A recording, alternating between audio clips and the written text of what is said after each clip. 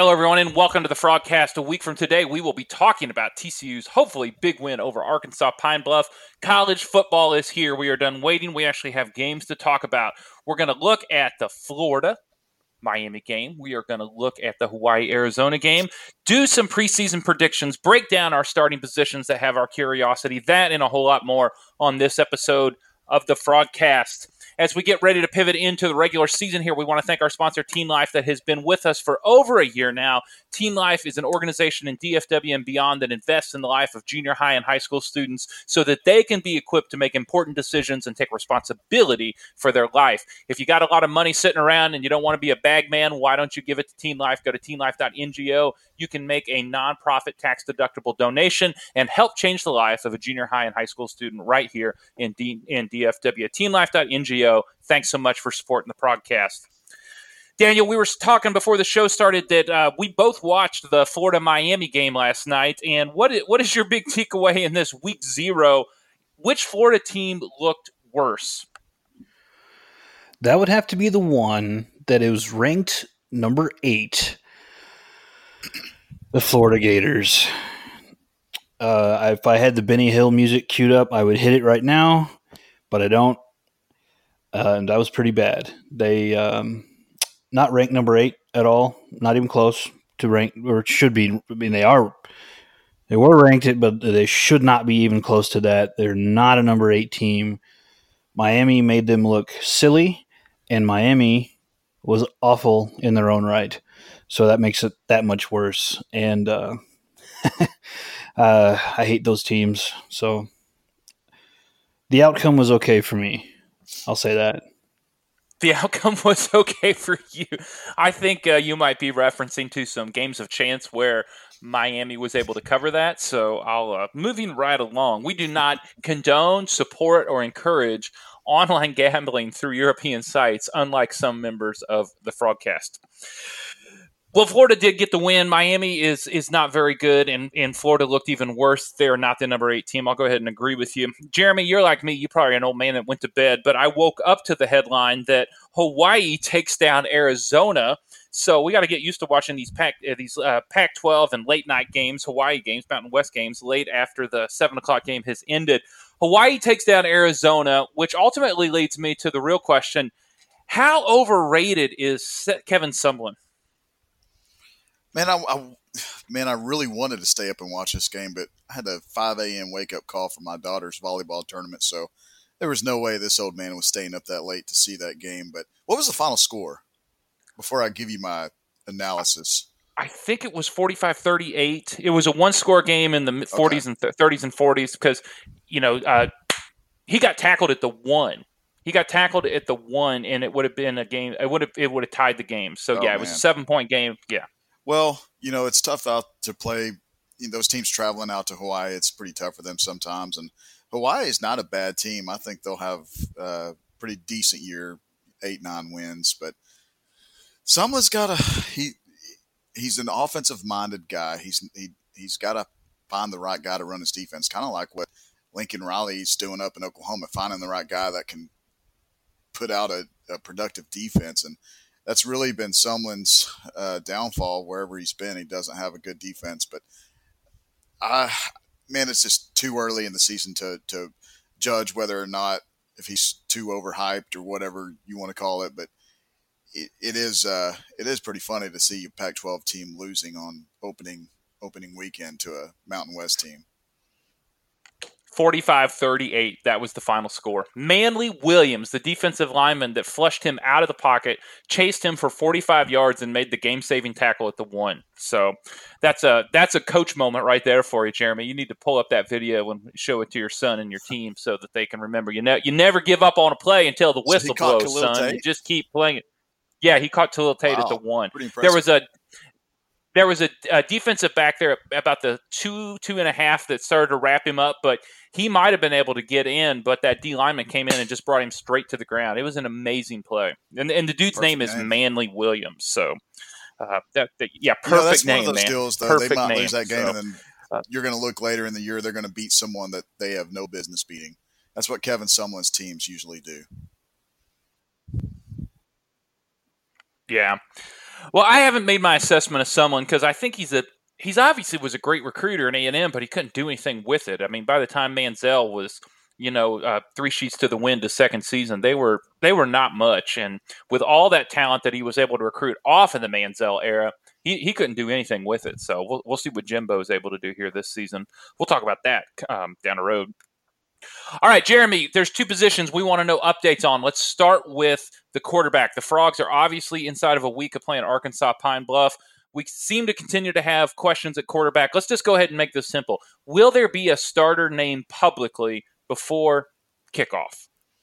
Yeah, I think it'll either be Monday during the Big 12 coaches teleconference or at the absolute latest by Tuesday when he meets with the local media during his weekly media presser. I don't see it going beyond Tuesday. I asked around just to see if he's talked to the team at all to name a starter, and I haven't heard. I do think people I've talked with still think it's going to be Delton, but everyone's kind of admitted that, yeah, it's going to be Delton, but it could end up being Max Duggan's job later down the line. The thing that intrigues me a little bit that makes me think that he may surprise us all and name Duggan as the quarterback is, did you guys see what Auburn did? Have you seen that? No, I did not. Okay. Tell me about that. They named, did they? Oh, they decided to roll with a true freshman. Yeah, they right? named Bo Nix as the starter. Yes, and that's yes, the first time that. Auburn's named a true freshman as the starter since 1946. I mean, yeah. So teams are doing. I mean, if your best player is a true freshman, then you got to roll out there with him. And I know he loves Max, and I know he loves Delton too.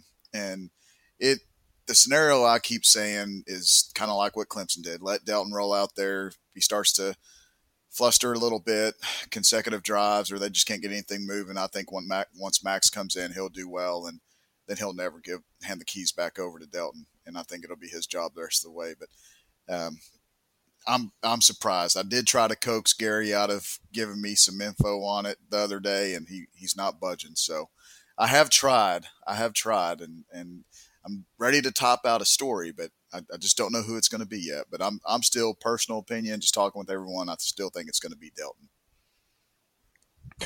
I've been thinking about that, of just rolling with Max or easing him in. And, I was trying to think how that would be a parallel to 2007, where Andy Dalton did not start game one, 2007. He was brought in slowly. Most people think he started from day one, but that's actually not accurate. By the time you get to 2008, top 10 finish, top 10 finish, 3 in a row. Well, he was also a redshirt freshman. He was a redshirt freshman, and the Frogs went 7-5 that year, or 8-5 if you count that win in Houston. But I don't want to think about it that way. I want to think about how you go 11-1 with a true freshman playing quarterback. The difference is the weapons that Max would have in this season versus what Andy would have had as true freshman, as a redshirt freshman. So I'm just kind of stumped. I think any decision they make is right, but I think what you described is inevitable, which is Max is a leader. Max has the trust of the team. Alex is a leader. Alex has the trust of the team, but you will not keep Max off the field this season. You will not keep him off the field in games that matter. So how the timeline of that unfolds, in some senses, almost out of everybody's hands. I mean, we all know it's one play away from being in there, or Max goes in and gets hot, and then it's just over.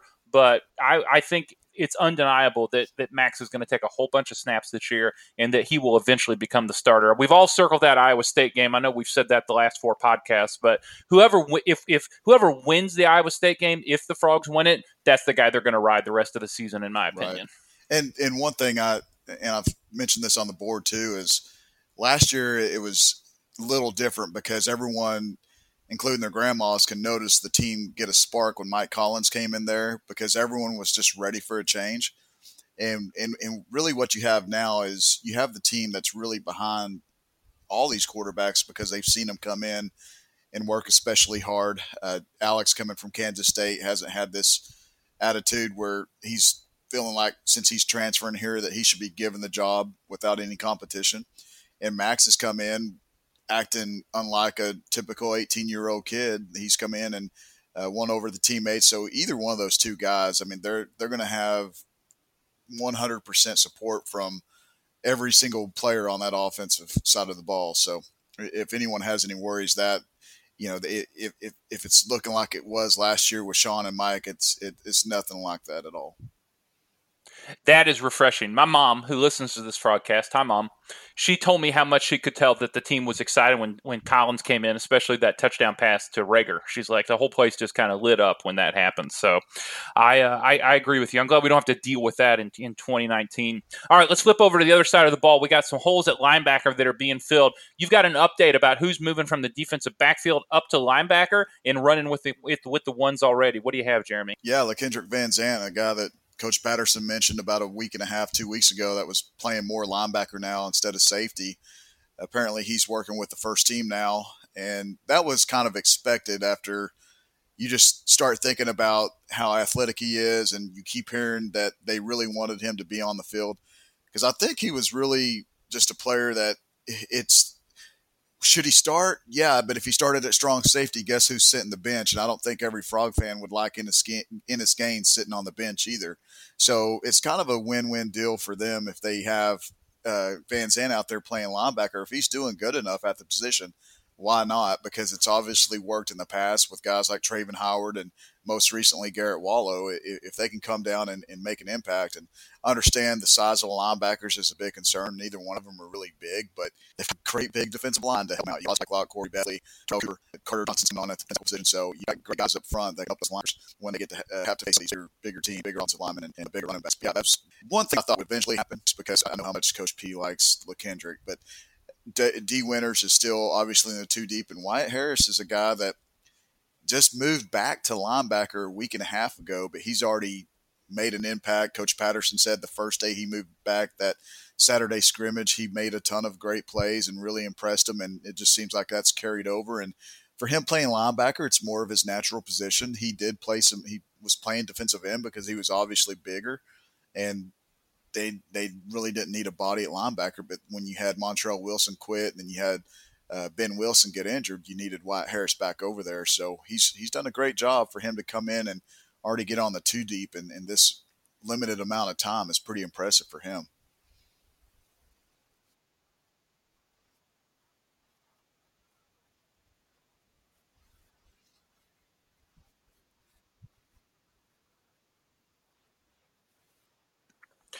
That is impressive. I think it's really going to be interesting to see Van Zandt in there, because that's obviously a guy that was as quick, as mobile. He was a great high school basketball player. He was an amazing running back out there in East Texas. So to see that he's got some size, this is his 3rd year in the program, 3rd year in the weight program. Yeah. I think it's a natural progression. We've all seen Coach Patterson take fast, strong D-backs, specifically safeties, move them up to linebacker, and everything works just fine. I seem to remember a young man by the name of Traven Howard, another fast guy out of East Texas, played defensive back. Next thing you know, he's playing linebacker.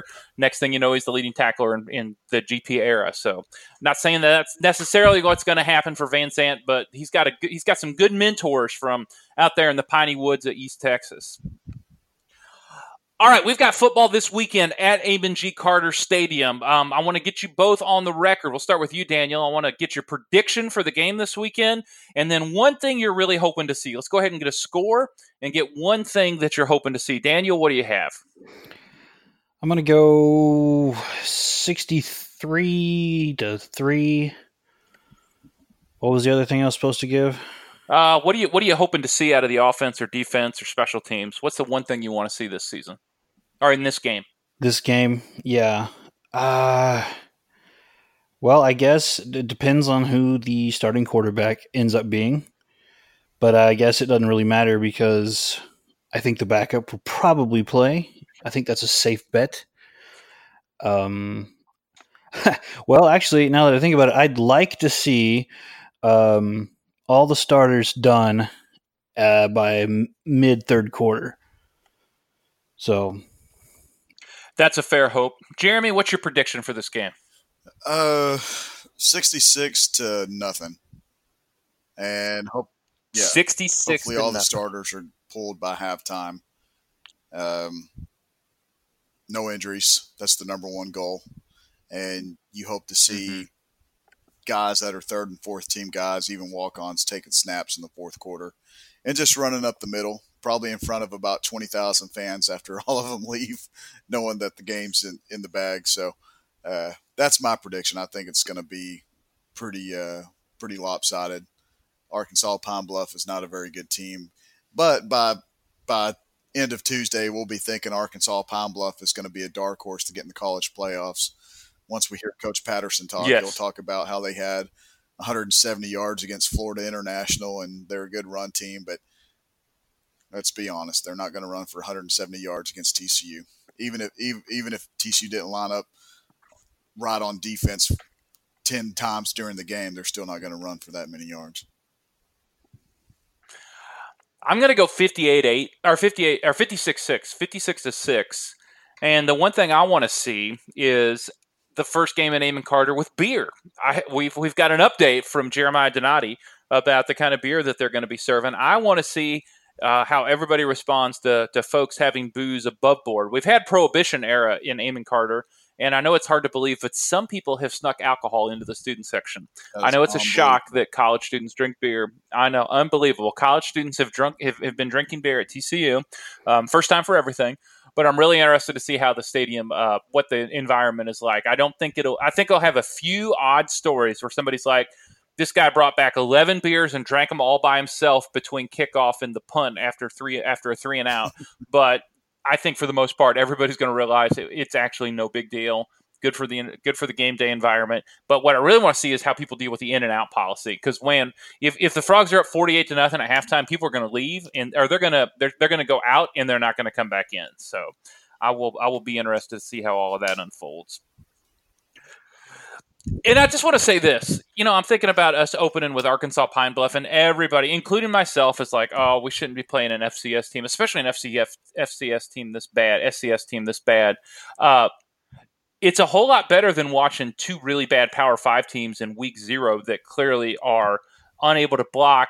The penalties are off the charts. They're false. There's a false start and people in the wrong formation all the time, a low-scoring game. They mentioned this on the game last night 4 or 5 times. You have preseason scrimmages in high school. You have preseason games in NFL. But in college, you just come out of the gate. Whoever lost that game is kind of out of the playoff right away.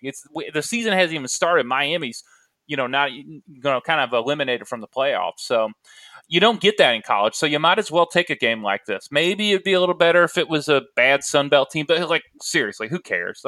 People have heard what I said, but seriously, who cares? It's a preseason game.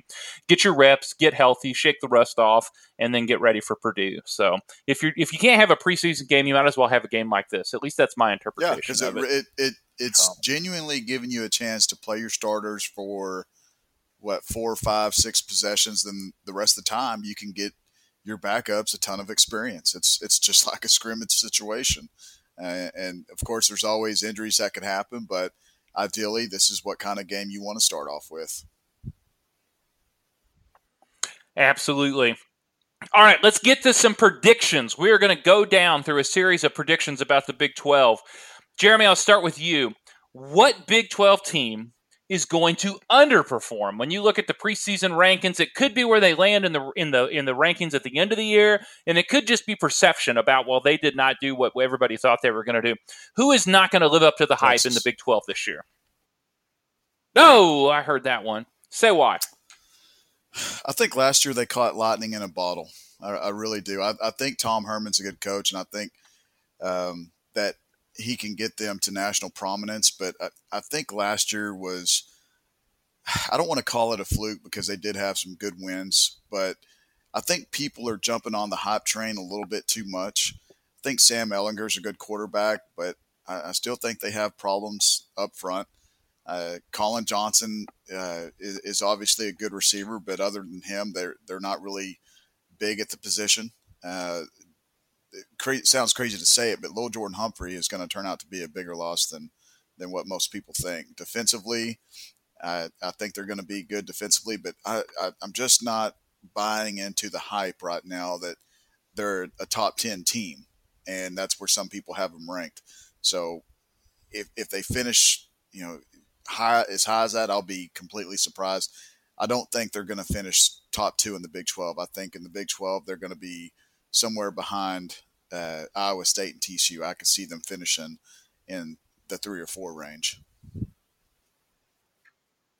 We need to be reminded they got beat by Oklahoma State last year, who was not a great team. That was not a good Gundy team. Last year wasn't a great TCU team, but that was not a typical Mike Gundy team, and they got beat by them with a lot on the line. That really did kind of knock them out of the playoff when they got beat by Oklahoma State. They lost to West Virginia, who obviously was better than TCU last year, but that was a tough loss for them to stomach. I'm going to go ahead and agree with you on that. Daniel, who do you think is overhyped in the Big 12 coming in this season? Who's going to underperform expectations? Initially, I always thought Texas. I pretty much I have to echo everything Jeremy said. They've lost a little too much talent, and I just don't think they're going to have it this year. So I guess they're not back, like they used to say. Yes, they're not back. They're not back. They're non-back. Not back. Speaking of non-backs, I'm going to take Baylor. Now, I am kind of on the record about Matt Rule being a good coach, and I think that Charlie Brewer is a good quarterback. They may end in the rankings the way that some people have predicted. They may be fifth in the Big 12 and be 7-5 or 8-4 or something like that. But they're going to take it on the chin in some of those losses. I just don't think that they're ready to go toe-to-toe week after week with a lot of the powers in the Big 12. So give me Baylor to underperform expectations this year. We'll get to who's going to overperform here in a second, but give me Baylor to not be what everybody. There's people saying Baylor has an outside chance to win the Big 12. There's people that are saying that Baylor's going to get finish 10-2. I just can't buy that. So give me Baylor as one that's not going to quite make it.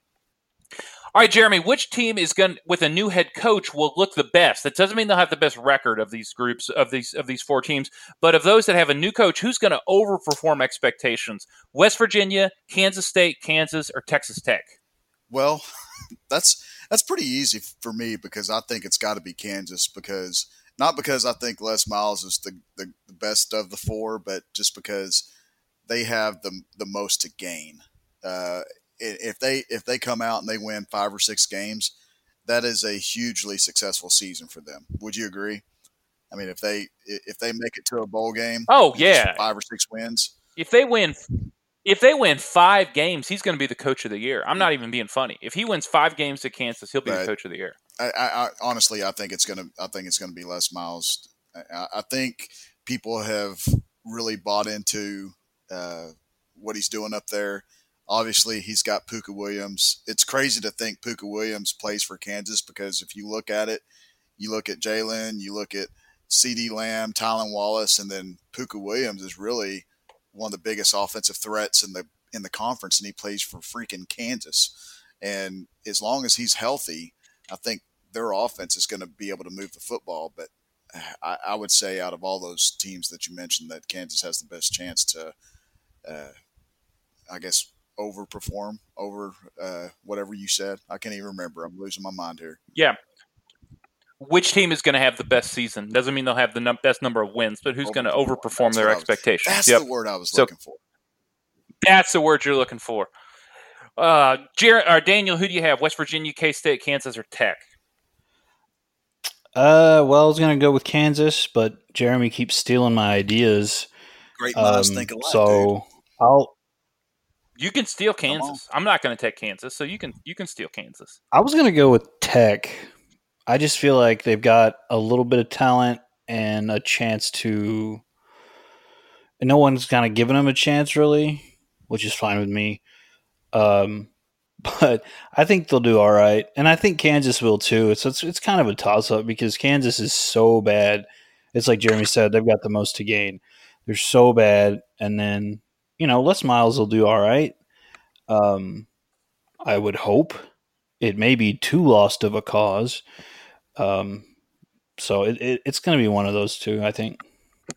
I was going to say Tech because I really like Matt Wells, and I think, Tech beat TCU last year, and we all know that Bowman's a great quarterback. But give me K-State because I think Kleinman is coming from North Dakota State, which is – it makes Bama look like Kansas. Their ability to just steamroll and win championship after championship at the FCS level.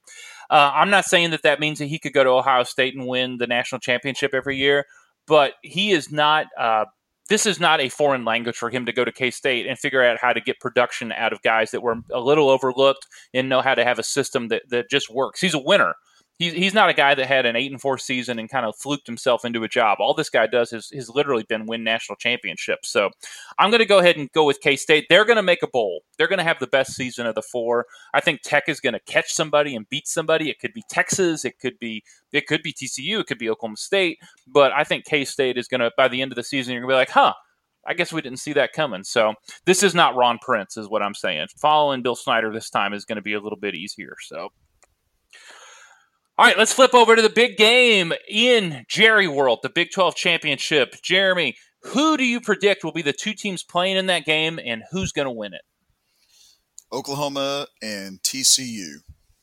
Hello, 2017 all over again. You've got Oklahoma and TCU. Who do you have winning that game?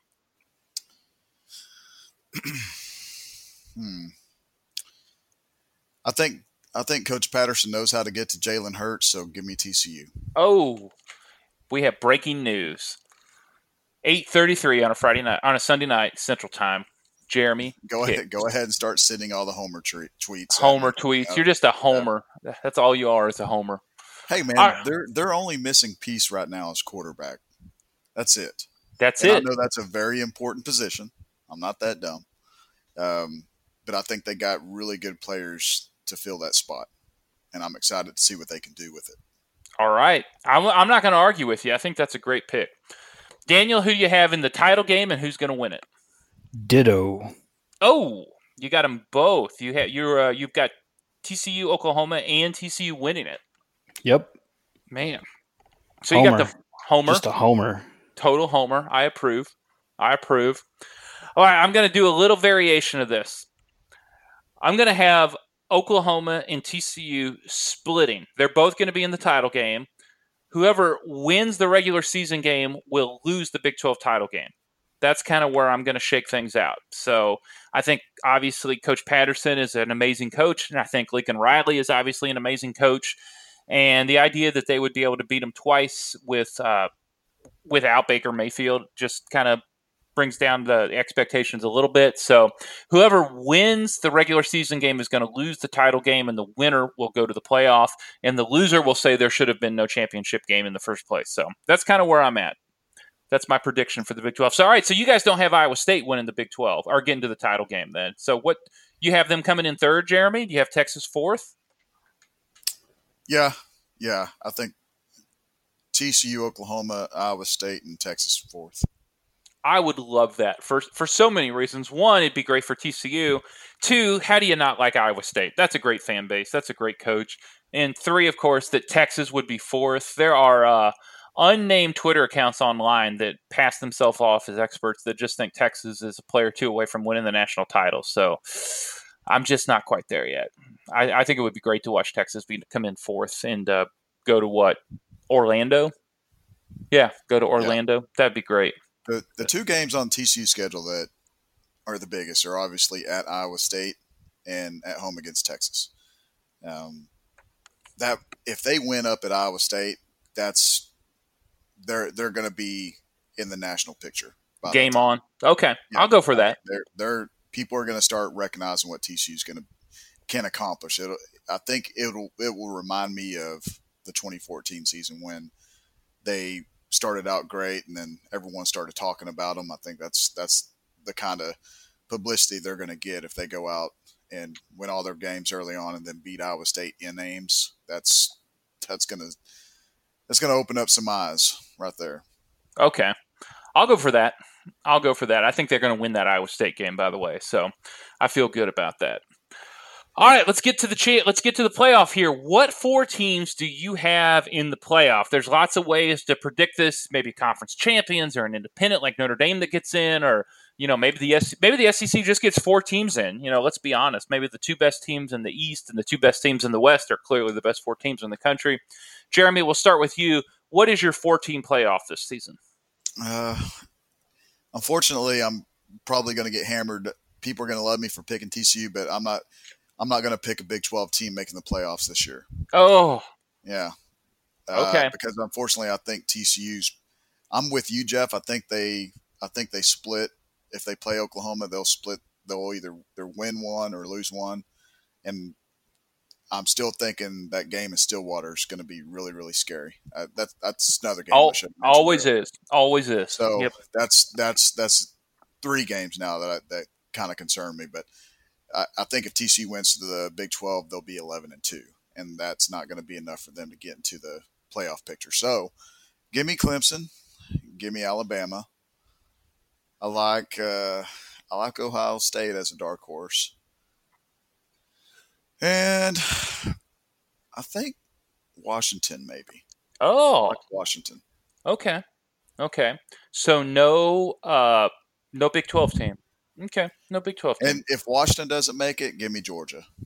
Yeah, that makes sense. I can see two SEC teams making it. Daniel, who do you have? What's your 4 in the playoff? Well, barring some sort of freak event, Alabama and Clemson are, they could probably lose 4 games each and still get in. But I do kind of like Georgia. I think they're finally turning that around. It's not so much that weird thing where every season they were picked like 7 to 9, preseason poll, and they turn out to be garbage. I don't feel like that's quite the case anymore. So I can see that. To be honest, I really hadn't given this a lot of thought, but I do feel like the Big 12 would be left out, and especially if TCU won the Big 12. Huh. Well, you know how it is. I do know how it is. All right, I'm going to go a little contrarian here. I think Oklahoma and TCU are going to be playing as an undefeated or a one-loss team. So I think the winner of the Big 12 is going to be in a good shot to make the playoffs. So give me the winner of TCU Oklahoma. I guess I'm kind of not holding my feet to the fire the way I am you guys', but winner of the Big 12 will get a playoff spot. I think it's going to be Alabama. I think it will be Clemson. I know that's like just real edgy right there to pick those two. But then give me Washington. I'm going to go with Washington. I don't think the Big Ten is going to get a playoff team. Give me Washington. And I think that could be a pretty salty playoff because if you got Gary Patterson and Chris Peterson in the playoff, I think they could make some noise. So those are the 4 teams I'm looking at. The winner of TCU, OU, Washington, Alabama, and Clemson. So mark me down. The main reason I don't think the Big 12 will have a playoff team is because there's so much parity between 1 and 4. You know what I mean? Like, I hear you. Oklahoma could lose. TCU could beat any of those 4 teams. They could lose to any of those or 3 teams: Oklahoma, Iowa State, and Texas. And same thing for all those other teams. And I could see the last week of the season, each of those teams, 2 of those teams having 2 losses and 2 of those teams having 1 loss going into the last week of the season, where it's just chaos. Where the Big 12 championship game could very easily have 2 teams that are 7-2 going to play for the conference championship. You know what I mean? I hear you. That's why I say that they wouldn't make it. You go back to 2017. There's a bad offsides by Matt Boson, and a weird turnover by Kenny Hill and a screwed up snap in the red zone that kept TCU from being in the Big 12 title game with a chance to make the playoff because their only loss would have been to Oklahoma. Oklahoma got in as a 12-1 conference champion. TCU would have been playing Oklahoma, both of them as 11-1, and that would have been a de facto play-in game.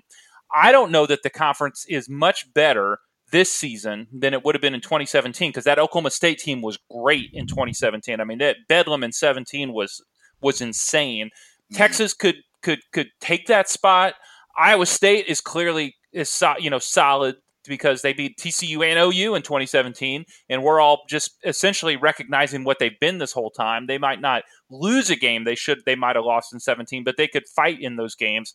After that, I think that 4. If the top 2 teams and the top 4 endure 1 loss apiece, I think that's kind of what it would be. In after 4, I don't think anybody in the top 4 is really going to lose to that. I think the drop off between, like, if you're picking Texas 4, Jeremy, the drop off between Texas and Baylor is a mile long.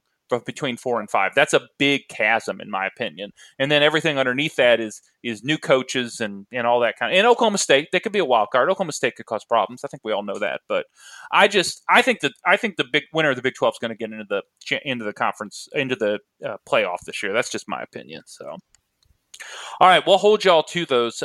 You can hold me to it, Jeremy. I promise. You write them down and seal them in the envelope. I did. I put them in the envelope. I've got them in the vault. So I just want to make sure we're all clear on that. Let's revisit that here in December. Yes, we will. All right, let's go ahead and get some listener questions here. We're going to do these as fast as we can. Rapid fire. I'm going to start with you, Daniel. If you were never allowed to watch one of the following movies again, what would you give up? Fletch, Caddyshack, or Animal House? What? Caddyshack or Animal House? Fletch, Caddyshack, or Animal House? If I had to give up one, I could never watch it again. Yes. I got to go Animal House. Oh, hey now. Yeah, I like Fletch and Caddyshack more. I mean, like, okay, Animal House is a good movie, but I think I would rather rewatch those other two. I will rewatch Animal House once a week if I could, because my favorite line is 8 years of college down the drain. I resemble that remark. I resemble that remark. 0.0. And just to let you know, I have informed your local draft boards that you are no longer enrolled in college. Jeremy, do you think Cumbie will stick to and play the best receivers, or do you think we're going to see another season of revolving door? I don't know how to answer that question. Is he talking about rotating receivers in and out? Because I thought Jalen Reagor and Tay Barber played quite a bit. I think that's what he's saying. If you reject the premise of the question, you can say that. Well, I mean, I really don't know. I mean, they only have 8 scholarship receivers right now, so you're probably going to see a steady amount of Jalen and obviously Tay, and I think you'll see Mikael Barkley and Trey Heights. Barkley probably won't see until Purdue. He is a little banged up right now, but if he's missing Pine Bluff, that's not a huge loss. But minor setback, major comeback. I think if those guys rotate in and out, I mean, Jalen's going to stay on the field. I mean, you're not going to take your biggest weapon off the field, and I think you'll see him going more. Just instead of just lining up one spot, I think what we'll see is him moving around like we did against Oklahoma State. Sounds good. Daniel, for you, hypothetical question. Assume you have a child that's about to attend college. You may, for all you know. Choose one. A full ride scholarship to Baylor. During their time, they are neither the victim or the perpetrator of any shenanigans. Or B, they go to an Ivy League school of their choice, but you have to fund the entire $250,000 to put them through. B. Okay. He says, yeah, I know it's kind of a softball, but I always like to hear his hate discussed in his voice. So you would spend $250,000 of your own money rather than take a full ride to Baylor for your child. I'd pay double if you didn't go to Baylor. Okay. In fact, I'll pay the $250,000 to the school, and I'll pay them $250,000 to keep their ass out of Baylor. You are going to have so many people come forward and proclaim that you are their father. Well, right. I'll have to go on Maury for that one. We'll get tested. You are not the father. Jeremy, any other injuries during camp that are going to sideline players? You mentioned Barkley. We already know about Ben Wilson. Anything we don't know that we should know? I think Wes Harris is going to be out until the Purdue game. Okay. So we'll probably see Austin Myers out there playing at right guard. Other than that, any significant ones, I haven't heard either offense. I mean, Anthony McKinney's been kind of in and out. If he doesn't go, Quazell White will go at left tackle. But last I heard, McKinney's supposed to be out there. Okay. Haven't heard anything else as far as the injury front goes, especially for any prominent players, guys that are studs of the team and going to be making major impacts this year. I haven't heard of any big names yet. All right, so this is the follow-up. There's no truth to a post suggesting that Blacklock is a little dinged up and has been limited in practice. Any cause for concern there? he's been limited all fall camp. I mean, that's been purposely done by Coach P, just making sure he has rest. Him being dinged up, I mean, I haven't heard anything about that. Okay. And Garrett Wallow is still with the team, right? Yes, he is with the team. I Okay. think that was just an unfortunate moment for Racehorse because he probably thought he heard Garrett Wallow, and obviously he was thinking Montrell Wilson. Okay. Who's going to be doing the kicking duties on Saturday, Song or Kell? And any chance that one kicks off and the other does field goals and PATs? I think Song's going to be the guy doing the PATs and field goals. They might let Kell kick off. I mean, I would think we'll see both kickers, especially in a game like this. But if this was Purdue first week, I think we'd be seeing Song more than Kell. I mean, I just haven't heard anything, especially because I tried to ask Gary about it, just get his thoughts on the kicking game, and he said Song was this and that, and then he really didn't even mention Griffin Kell. And I think typically with kickers, he's a little bit different from other positions when he describes them. If Griffin Kell was kicking the leather off the ball, he'd be telling us, kind of like he mentioned Jordan Sandy. He mentioned Jordan Sandy being really good in fall camp, and his improvement from spring to fall has just been light years ahead of where he was, and just truly unbelievable. That's his words, not mine. And I haven't really heard that about Griffin Kell yet. And so that leads me to believe that Jonathan Song's going to be the guy. But I do think we'll see Griffin kicking off, or at least attempting a PAT or a field goal during the game. Okay, good to know. Jordan, who do you have in a bar fight? Jordan Sandy or the punter for Miami that looks like he just spent 6 to 12 at San Quentin? Hey, man, both of them are tatted up. That's all I got to say, Jordan man. Sandy, that dude is tatted. Yes, he's tatted up. And I don't know how the guy from Miami is, but Jordan's 25, so he's a little bit more experienced, maybe in the alley. The guy from Miami looks like he's got a 22-year-old. Now he might be 38, but he is not a young man. Jordan's a big kid, man. He's like 6'2", 205. I mean, he's big. Fake punt. Hey, man, I don't know how fast he is, but if he played rugby, he's got to have a little bit of speed. But that's one thing that I've been told, that for anyone that's expecting a rugby style punt, it's not going to happen because they've been making him do more of the straight line punt. So we're not going to see him running. And unless I've been proven totally wrong, because even when he was out there, when media had availability to come watch practice, he was doing straight on punting. He wasn't doing the rugby style punting. So that might have been on purpose. Having visions of Mike Dixon, or the guy what was the guy's name from Texas? Is that his name? I think so. Yeah, it's not Dicker the kicker; it's Dixon. Yeah. Okay. Yeah, that kid right there. I think he was a rugby style guy. So I don't know if Jordan's quite that good yet, but we'll see. All right, recruiting question. Should we as fans be concerned about the lack of interest from recruits within the Metroplex, despite being a fertile recruiting ground in the country? The Frogs don't have a single commit from our, quote, own backyard in 2020, and there's not a legitimate candidate on the horizon. Curious question with some curious facts thrown in there. What's your take on that? Same thing I've always said is sometimes for these higher profile kids, everything about TCU is right for them. The program itself, the academics, the family atmosphere, the facilities. The problem is it's just too dang close. And for some kids, it doesn't matter, but it seems like in all these years of covering recruiting, it seems like each year these kids are just growing to where they don't want to be that close to home. And it's really showing in this class because they've offered quite a bit of DFW kids, and I still think they'll get a handful of them, or just 3 or 4 of them. But it is kind of worrisome, but at the same time, they've expanded their footprint way beyond DFW. So they're going out and they've already got the top player in Virginia. They're getting great players out of Oklahoma. They're getting great players in different parts of Texas. I think the players that they're getting, if they were in the DFW area, they'd be ranked just as high, if not higher, with more eyeballs on them. But I do get where the question's coming from, because it is kind of crazy thinking you've got this great Big 12 program and a recruiting hotbed, and yet you're not getting any of these players.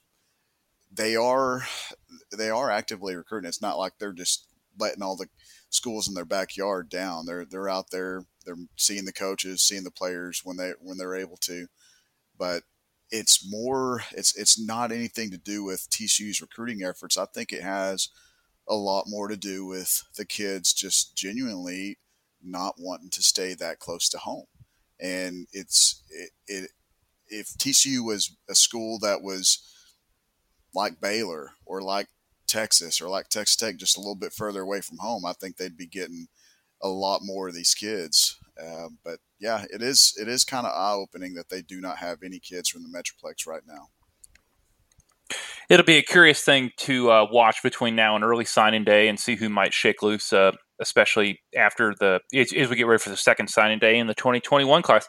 Hey, man, we've got Europe locked down for 2021. That's all I know. Absolutely. So we might not have any recruits from DFW, but, man, if you're in a former Eastern Bloc country that was under communism in the 80s, we've got you. We've got a spot for you.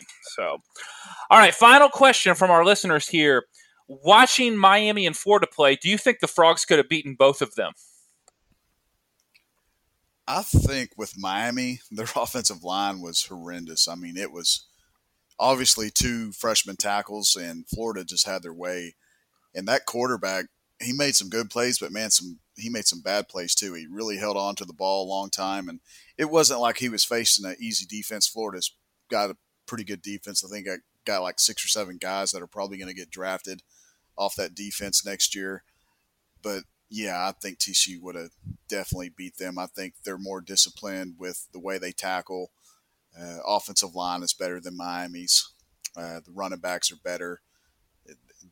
Both teams do have speed, but I think we'll see better quarterback play out of whoever it is, Alex Delton or Max Duggan, than those two guys that we saw last night. Good to know. Good to know. I kind of agree with you, by the way. So I think the Frogs would have beaten Miami. I think the Frogs would have beaten Florida. I know they would have beaten Arizona. I'm not sure they would have beaten Hawaii. That's just kind of where they are right now. I think the number one team in the country of who's played is Hawaii. So they've got my vote right now. Well, folks, you got anything else? Jeremy, Daniel, we've kind of exhausted all our questions, gone through our talking points, and all we have left to talk about from between now and January is football on the field. I can't wait to dive into next Sunday to see who looked good, who looked bad. It's going to be a fun weekend. Dude, the overreactions are going to be epic. Oh, my gosh. What's going to be your number one overreaction? What do you think is going to be the number one overreacted topic that we'll be discussing on Sunday? It's two things. One, it's just quarterback is number one. Whatever happens at quarterback, there will be such a microscopic breakdown of how Max turned his hips to hand the ball off on a 4th and 4 with 1.5 minutes left in the game. It'll be so screwy. So whatever happens at quarterback will be broken down. But then someone is going to take one to the house in mop-up time, and they're like, oh, that guy needs to see the field all the time. Why is he why shouldn't he be out there? Arkansas Pine Bluff's going to have their male cheerleaders in there to preserve scholarships, and somebody's going to take it to the house and be like, that guy should be in there more. I don't understand why he's not playing. So that's what I think. That's kind of my summary of the two overreactions. What do you think, Daniel? I think someone's going to complain that they didn't have their particular flavor of beer and that the new screen is already too old. We need a new one. And the speakers are now too loud. Yeah, they'll be so loud that I won't be able to hear the other games from my tailgate. That's right. I'll put this out there too. I think someone, whether it's Horned Frog Blitz, whether it's Killer Frog, someone somewhere is going to be bragging about how they beat the in and out policy and were able to go to their tailgate at halftime and argued with the ushers to let them back into the game. And they're going to be bragging about it. And that's going to be something that's going to be funny to see, because I'll screenshot that message and I'll send it to Jeremiah Donati and let him know that he's got some perpetrators out there ruining his policy. They could just use that mobile pass and buy a second ticket, or just go on StubHub for $6 and buy a second ticket, run out to your tailgate, come back with your second ticket, and get back in. It's just that simple. So it's going to happen. Someone's going to have to be that guy. I want to see the chaos. Can you do an experiment, Daniel? See if it works. You want me to do that? Yeah, you're game, I don't have right? a tailgate. Well, someone will invite you to their tailgate. Hey, if you're listening to this show and you have a tailgate, please message Daniel on Twitter at @adrandan, and he will come to your tailgate. I know TX Blitz has one. He does. He's bought me. He's purchased me beer before, so he's a good guy. Too. Yeah, Me that's too. right. Yeah, I've gotten a ton of invites over the years to come to tailgates, and always want to come by, but the temptation to drink booze is far too great for me to stop by and visit with fine folks of TCU. Because I can't go in the press box smelling like booze, man. TX Blitz has a big one. Jeff McCain has a big one. There's a couple other people that have really good tailgates. For the right price, I'll make an appearance. You have an appearance fee. You're charging people now? Come on. Yeah. That's great. Because I will attract, I'm a celebrity. I make a little podcast. So I'll attract others to your tailgate. I'll increase your social status. You're a social media influencer. Is kind of what you are. Yeah, I really am. Yeah, let's face it. I think you should have a meet and greet, kind of like Meet the Frogs, Daniel. I should. You definitely. I'll be right there on the 50-yard line at the indoor practice facility. Come by and say hi. If you're young, single, if you're like 27, single and wealthy, Daniel would very much like to meet you. If you're younger than that, submit an application. It will be reviewed. It will be reviewed. Yes, you are. Or if you're 87 and single and wealthy, he would also be interested. So. Submit an application. Submit an application. That's right. Oh, that's right. At Randan. At Randan. That's a great Twitter handle. You kind of have to be a TCU buff to get that one. At Randan. Yeah. Yeah, I think you're right, Jeremy. Somebody's going to brag about busting in for the in and out policy. Someone is going to complain about one of the upgrades, not the ones that we've already mentioned. There's going to be some great game day upgrade, and they're just going to I almost said a bad word. They're going to complain about it like it's the end of the world. They're never coming back. I can't believe that you turned your back on us season ticket holders. So, yeah, that's going to unfold. Well, next week I don't know when we're going to record next week, just to be honest, because it's Labor Day weekend. And in a week from right now, I'm going to be watching Oklahoma-Houston, which is the Sunday night ABC game. That game. Oh, I heard that. You got Houston beating Oklahoma. Upset alert for the Sooner. We didn't even do any predictions. We just did Big 12. I mean, we just did who's going to get into the championship game and all that stuff. What else is – all right, Oklahoma. We're at 52 minutes right now. Let's do a quick – all right, I'm pulling it up. Give me a second here. All right, somebody talk. Daniel's mummering under his breath. I know he is. All right. I'm all right. All right, okay. Hold on. Who do you think, Daniel? Oklahoma and Houston? I don't know. Oklahoma's been pretty darn good these last few years, and frustratingly good. Like you can't beat them, and unless you get to the playoffs, then they're toast. But I don't know anything about Houston other than Dana Holgerson going there, and they got Derek King. Yeah, Speed demon at quarterback. They got good athletes. They've got to replace Ed Oliver. I mean, Oklahoma's going to score a lot of points, but I think Houston can score a lot of points too. Yeah, it could go either way. I mean, I'd be interested to see because Dana's a good coach, and with that kind of talent, it could go their way. He's one of those Mike Leach disciples too, like Lincoln is. Yeah, I'm going to go with Oklahoma's going to blow the doors off of them. So that's just me. All right, here's a couple of games. I'm going to hit you guys up with this. I got Utah at BYU on Thursday night. Utah is preseason 14.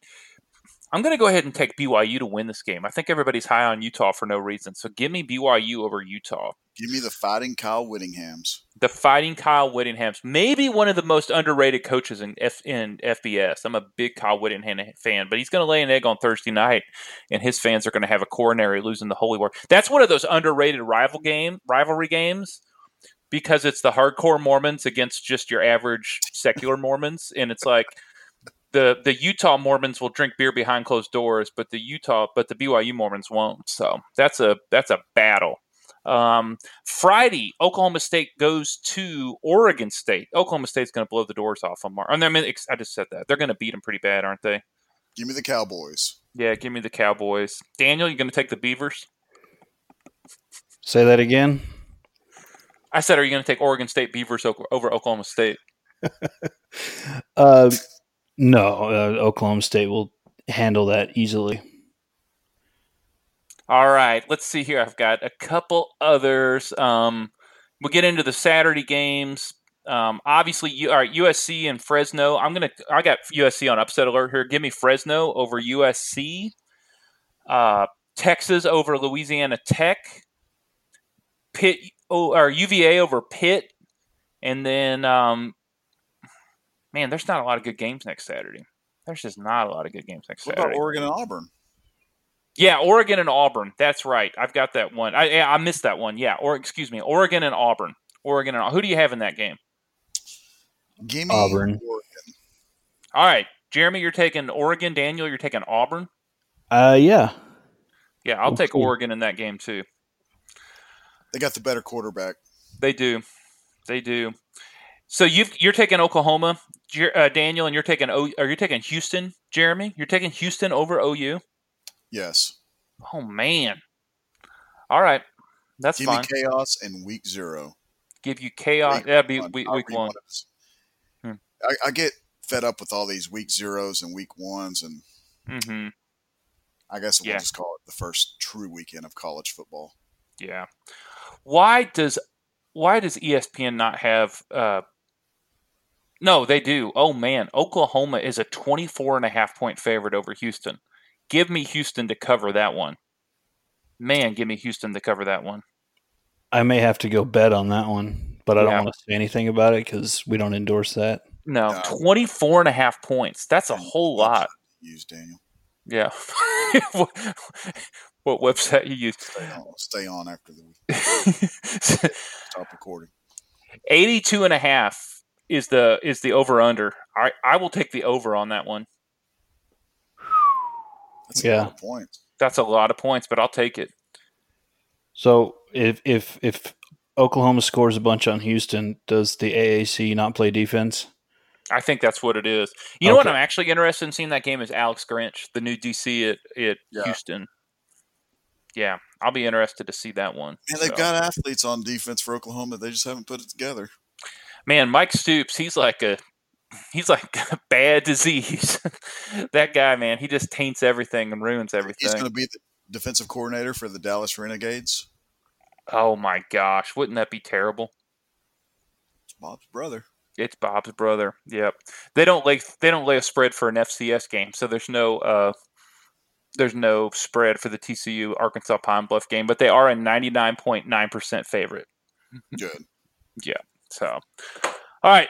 I will not make that mistake again. We'll do some predictions for the upcoming games next week. So, all right, we're at 58.5 minutes. It is time to bring this show to a merciful end. Thank you so much for listening to FrogCast this episode. We have really appreciated you sticking with us through the off season.